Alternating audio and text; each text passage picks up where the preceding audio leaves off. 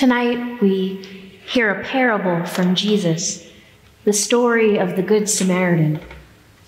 There may be no other concept or phrase from the Bible that has so transcended its context. People who have never heard of the ancient region of Samaria know that a Samaritan is one person who helps another, a do-gooder. It is the namesake of hospitals and charities, and even our own clothing ministry here at St. James, the Samaritan's Closet. Jesus' story for us tonight is both touching and familiar, domesticated, with a meaning that couldn't be more clear. A man going along the road falls into the hands of robbers. A priest and then a Levite, seeing him suffering, walk by. And then a Samaritan stops, puts him on his donkey, and helps him get on his way. So we ought to be the people showing mercy to those less fortunate. And the question is, who can we help? The biblical scholar Amy Jill Levine, in her writing on this parable, describes how she heard it told in Sierra Leone in the 1970s, in the years of political unrest following their independence.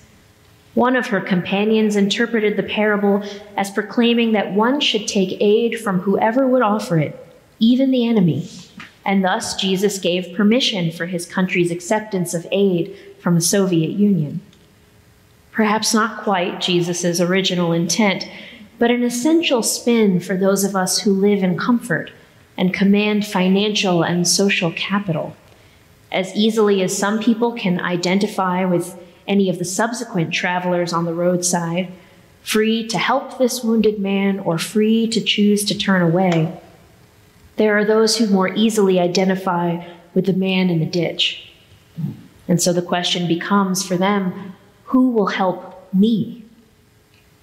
Those of you familiar with this parable may have heard interpretations that the priest and the Levite are not free to help the wounded man. They are restrained in some way, held back by Jewish laws of purity, for example. That's just not so. There are no ritual laws of purity that forbid helping someone in need. The priest and the Levite are not only free to help, but compelled by Jewish law to help.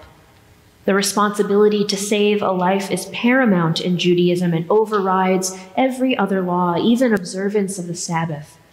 So there is no good religious reason for their inaction.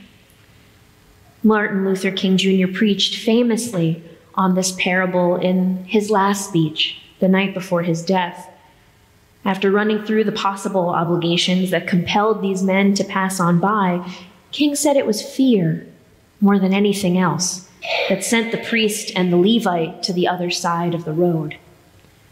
Perhaps the robbers were still about. Perhaps this was a trick meant to snare them in.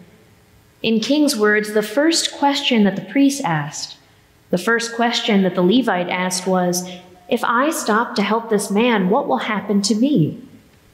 But then the Good Samaritan came by, and he reversed the question. If I do not stop to help this man, what will happen to him? Whether we feel most akin to those with the power to help or the one who is powerless, we are meant to see that it's just not all about us. Both our lives together and our life of faith is not first and foremost about what we want. It is about our community, as widely as we can cast that net. When we live in fear, when we turn away, all of us suffer. Our view narrows and the light dims. Whether we are helped or we are the helpers, we're all neighbors. That's all well and good, of course. In theory, kindliness, neighborliness, they warm the heart. And this is where the familiarity of the parable can be a bit pernicious. That we all know the story of the Good Samaritan, have adopted that language as our own, it defangs it. We've removed the glass from the window panes lest Jesus shatter them open. Because Jesus chose a Samaritan to shock and appall his listeners, he meant for them to be scandalized. By the time Jesus told this story, Jews and Samaritans had been enemies for centuries. They disagreed about everything that mattered, practiced their faith in separate temples, read different versions of the Torah, crossed the street when they saw one another coming. The hatred between the Jews and the Samaritans was blood deep. So too often when we tell this story, we make it about helping the least of these, using our power to help those who are powerless. And that is good. We ought to do that. We must.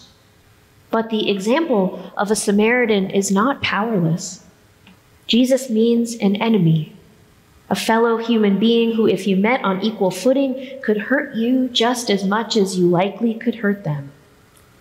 If King chose to retell this story whole cloth, it could be a Klansman pulling over his car on the way to Selma to help a Black person wounded on the side of the road. I have found myself musing this week, who is my Samaritan? Who would I be shocked, incredulous, even offended to hear a story about their kindness? Can I hear God speaking when it is about someone that I hate? That I need to love my neighbor, the CEO who pays no taxes, or my neighbors, the cops who shot Jayland Walker. I can't give another example, not because there isn't one, but because it can feel so personal, so ugly, and it hurts to think about people who we despise. And I simply cannot imagine someone that I despise helping me.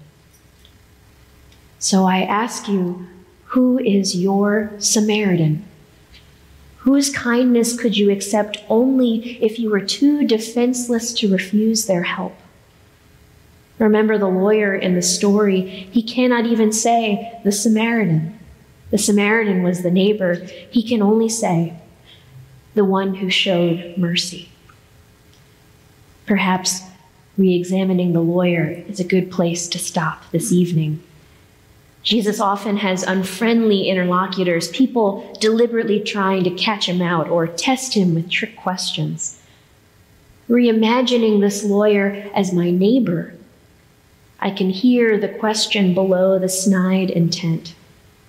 This man may be testing Jesus, but he is asking a question that is both earnest and bold. He is asking about the whole matter and purpose of life itself. How are we meant to live?